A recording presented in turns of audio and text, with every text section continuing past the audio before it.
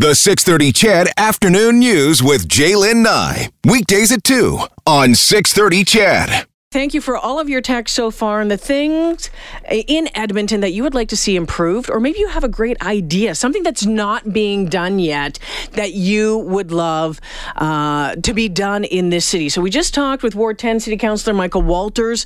He was shining a spotlight on that, that south end of the city, especially that Ellerslie QE2 area, trying to, get out of there, the traffic congestion. And we know that there's a lot of traffic congestion all around the city. So we're going to continue this conversation with Derek Hudson, who is the CEO of the Edmonton Economic Development Corporation. What do you think that Edmonton's economy needs to do in order to grow and thrive for future generations? Well, guess what? You have your chance to say. Starting yesterday, Edmonton Economic Development Corporation has launched a citywide campaign asking for your input. Derek Hudson, the CEO of EEDC, joined us in studio once again. Hi, Derek. Hello, Jaylen. Nice to see you back. Great to be back. All right, so it's been a couple of months since you've been here, since you took over this job. First off, how's that going? From your perspective, from your chair in your perch, what are you seeing about this city and what you're thinking? I think the city's gaining momentum, particularly in terms of confidence, in terms of talking about itself. And we're seeing some really cool developments happen. I think last year we talked a lot about the opportunities in artificial intelligence. That's right. And now we've seen a number of deals announced, companies moving here or deals within companies in Edmonton involved in AI that I think prove that point. But there's something else. I don't know. I think it might be spring and sunshine, getting our clean air back, where we think this is a city that's going places. This is a city that can do stuff. This is a city where you can raise a family and your kids can have opportunities for the future. And that's really the purpose of this campaign. I don't know if you've seen any of the creative material. Yep. Small children in the uniforms of potential future careers. We really want to talk about the future economy of Edmonton. All right. So this campaign has been launched. So what does that look like? Are you looking like for people just to spitball anything? I love brainstorming. Yeah. That's one of the funnest things that I do in my job and in my life, to solve problems. So think of this as an opportunity to brainstorm with 1.4 million people who all really care about the topic. If you think about it, many of us are employees. A lot of us are business owners or maybe investors in the community. But we're all consumers. We all use the public services. We pay taxes. So we've all got a stake in what's going on in this economy. And I think people form opinions and have ideas, and maybe they don't have a forum for sharing them. So that's what we're putting out there, is an opportunity for people to give us their ideas on how to make our economy even more prosperous and even more resilient, and how do we design that future. So not necessarily, we're not looking at infrastructure. We're not talking about roads here. We're not talking about, getting that flow on 111th Street or that damn merge spot on 111th and the Hendy. We're not talking about that. We're talking about what is going to be economic drivers in the years to come. Yeah, economic drivers is the topic. We can defer pothole conversations to Councillor Walters. But I don't want to minimize that. Yeah. We do need solid infrastructure. Yeah. And one of the things, for example, we've identified when we compare ourselves to other cities is the value of a ring road. And for so long we're like, when is this ever going to get done? Now we're completely used to it. Can't figure out how we did without it. Yeah. But that's a way to move goods around the city that provides economic opportunity for our city. So I don't want to not talk about infrastructure, but what we are looking for is any ideas on how to drive our economy forward. That's right. So, and it's interesting because someone said, we almost need another ring road now. We've almost grown out of this one already. And yeah, it was amazing when that's first started to be built. It seemed like it took forever. Now that it's here, it's great. You can get to anywhere pretty much, in a somewhat short amount of time. But yeah, how did we live without it? People have been suggesting, that space now in between the outside to where we're growing now, that could be another thing. And, we've got to start. You look at it and go, right now, immediately, this would be a great idea. But we know that that's going to take 20, 30 years down the road to do it. So if we're not talking about it now, it's not going to get done a decade from now. Absolutely. It takes a long time to do those projects. So the City of Edmonton has launched its new strategy process, and it's about 2050. Yeah, wow. And what kind of a community do we need in 2050? And we're talking about what does Metro Edmonton look like when there's 2 million people? Yeah. What do you think it looks like?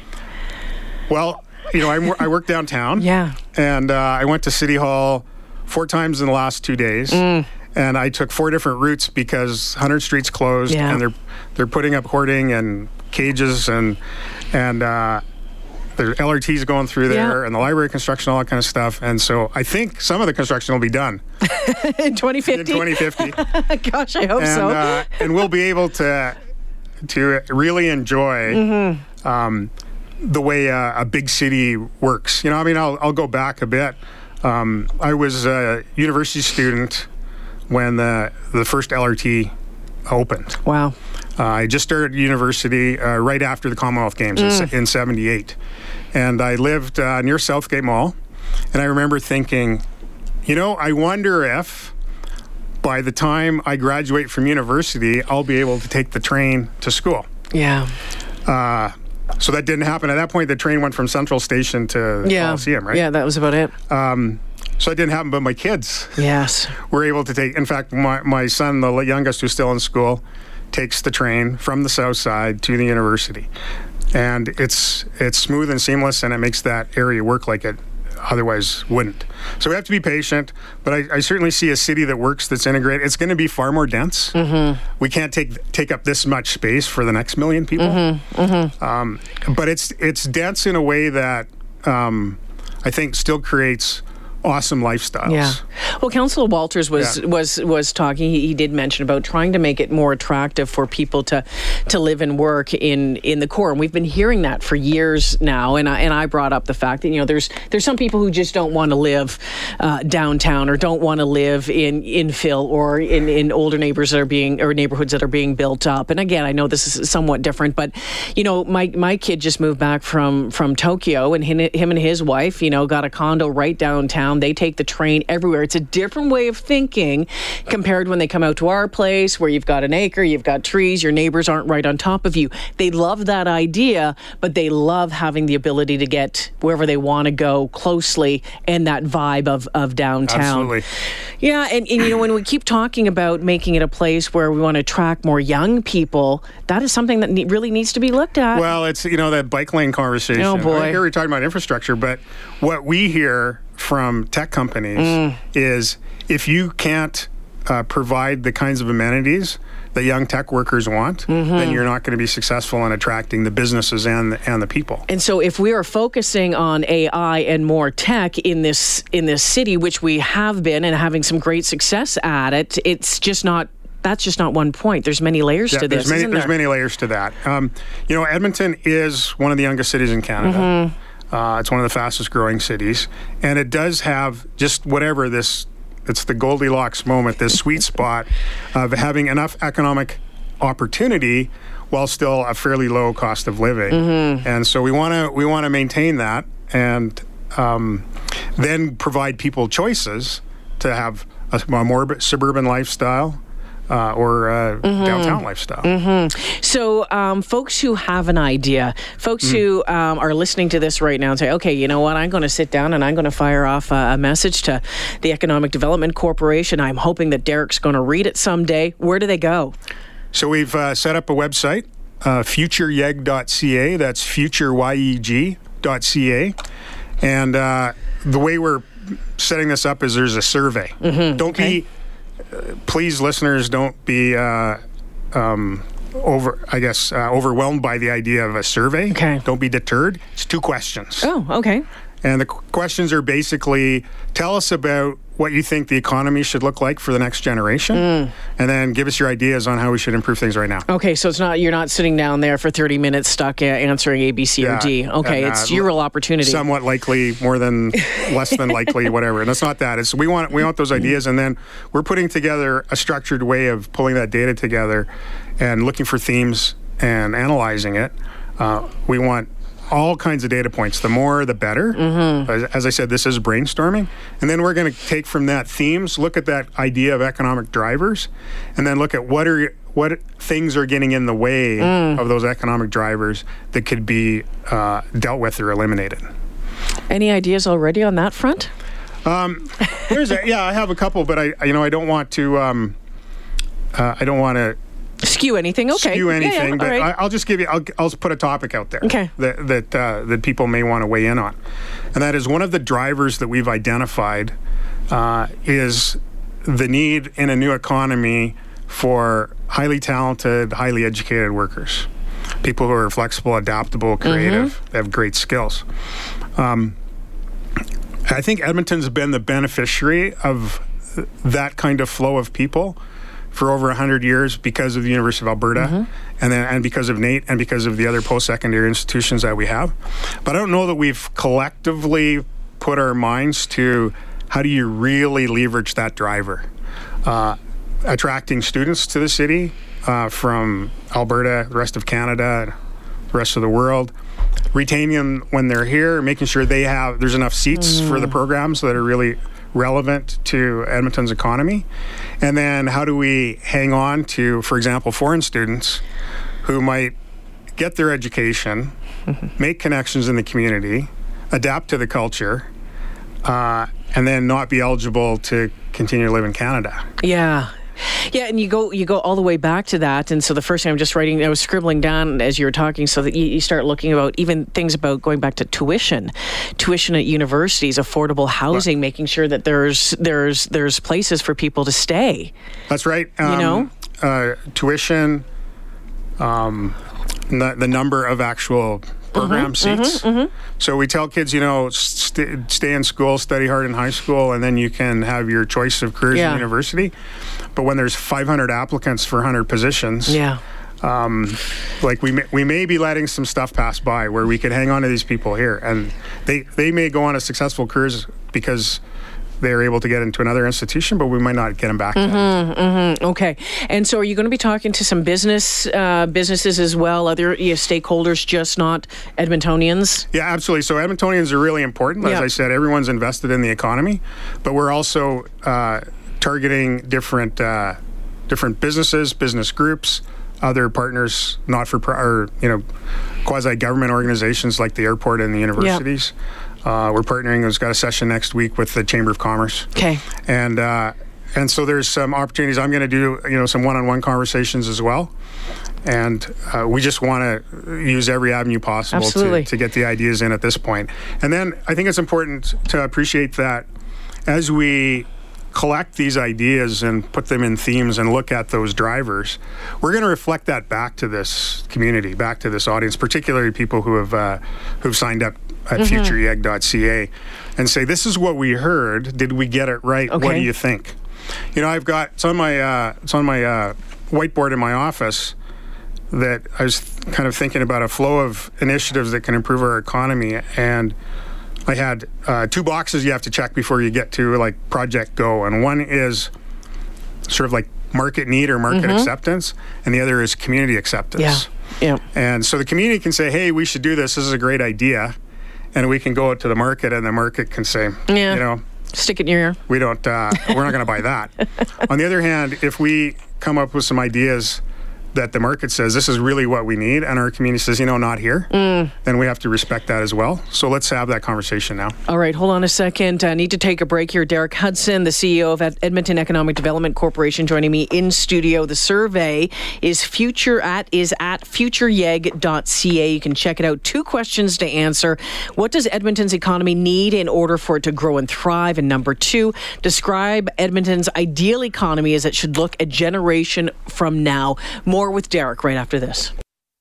We're in studio with Derek Hudson, the CEO of Edmonton Economic Development Corporation, and EDC has launched a citywide campaign asking for your input on what you believe Edmonton's economy needs in order to grow and thrive for future generations. This is interesting, Derek. I just had a text that comes in, and it says, it seems like they don't consider that Edmonton is a winter city 70% of the year. And I think that's just kind of a ballpark thing. I think we oftentimes think, oh, well, we can do this, but we not necessarily maybe grabbed hold of the fact of it being a winter city. There's small steps being taken, but I think we could do better there as well. Well, absolutely. And I would first dispute the 70%. Because we need to talk positively about our weather. We choose to stay here. I know. Or people would move here. Knowing the weather or having experienced the weather, we stay here. And there's a balance to all this, and it adds up to a whole lot of fun in a whole lot of different ways through 4 seasons. So our tourism division has picked this up. We talk about a 52-week calendar. So that's 52 weeks of fun you can have in Edmonton. And we also market Edmonton as a winter city. We look particularly at the cities and in Europe where we have direct connections. So we can go to Iceland and we can go to Amsterdam. And then who can we get to hop on the plane and come here in the winter to experience something that's new to them that we take for granted.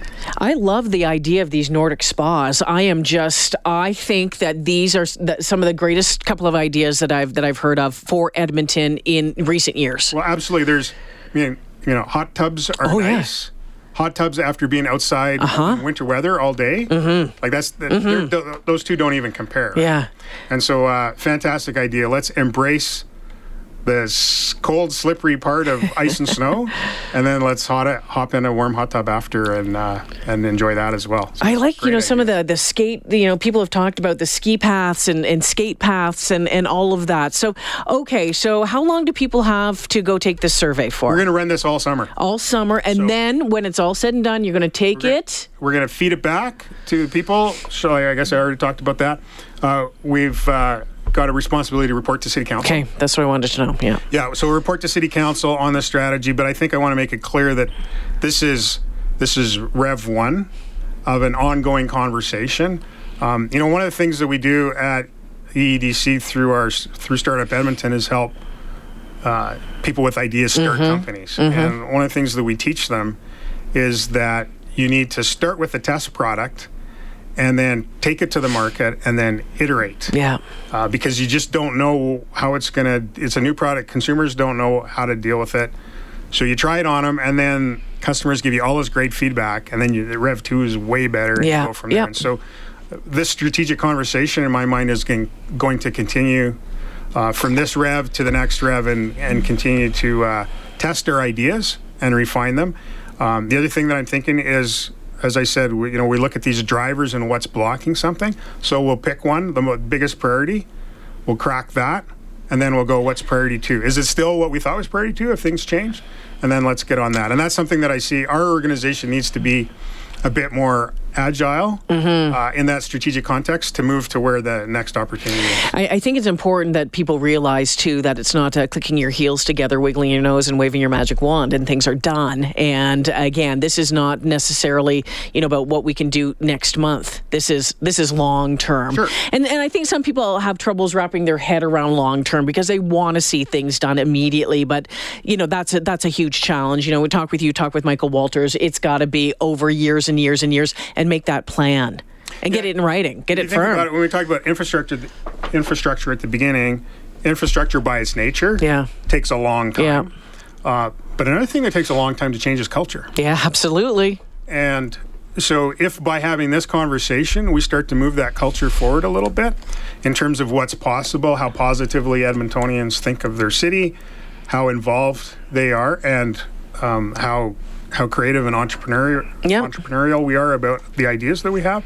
I think that culture can develop.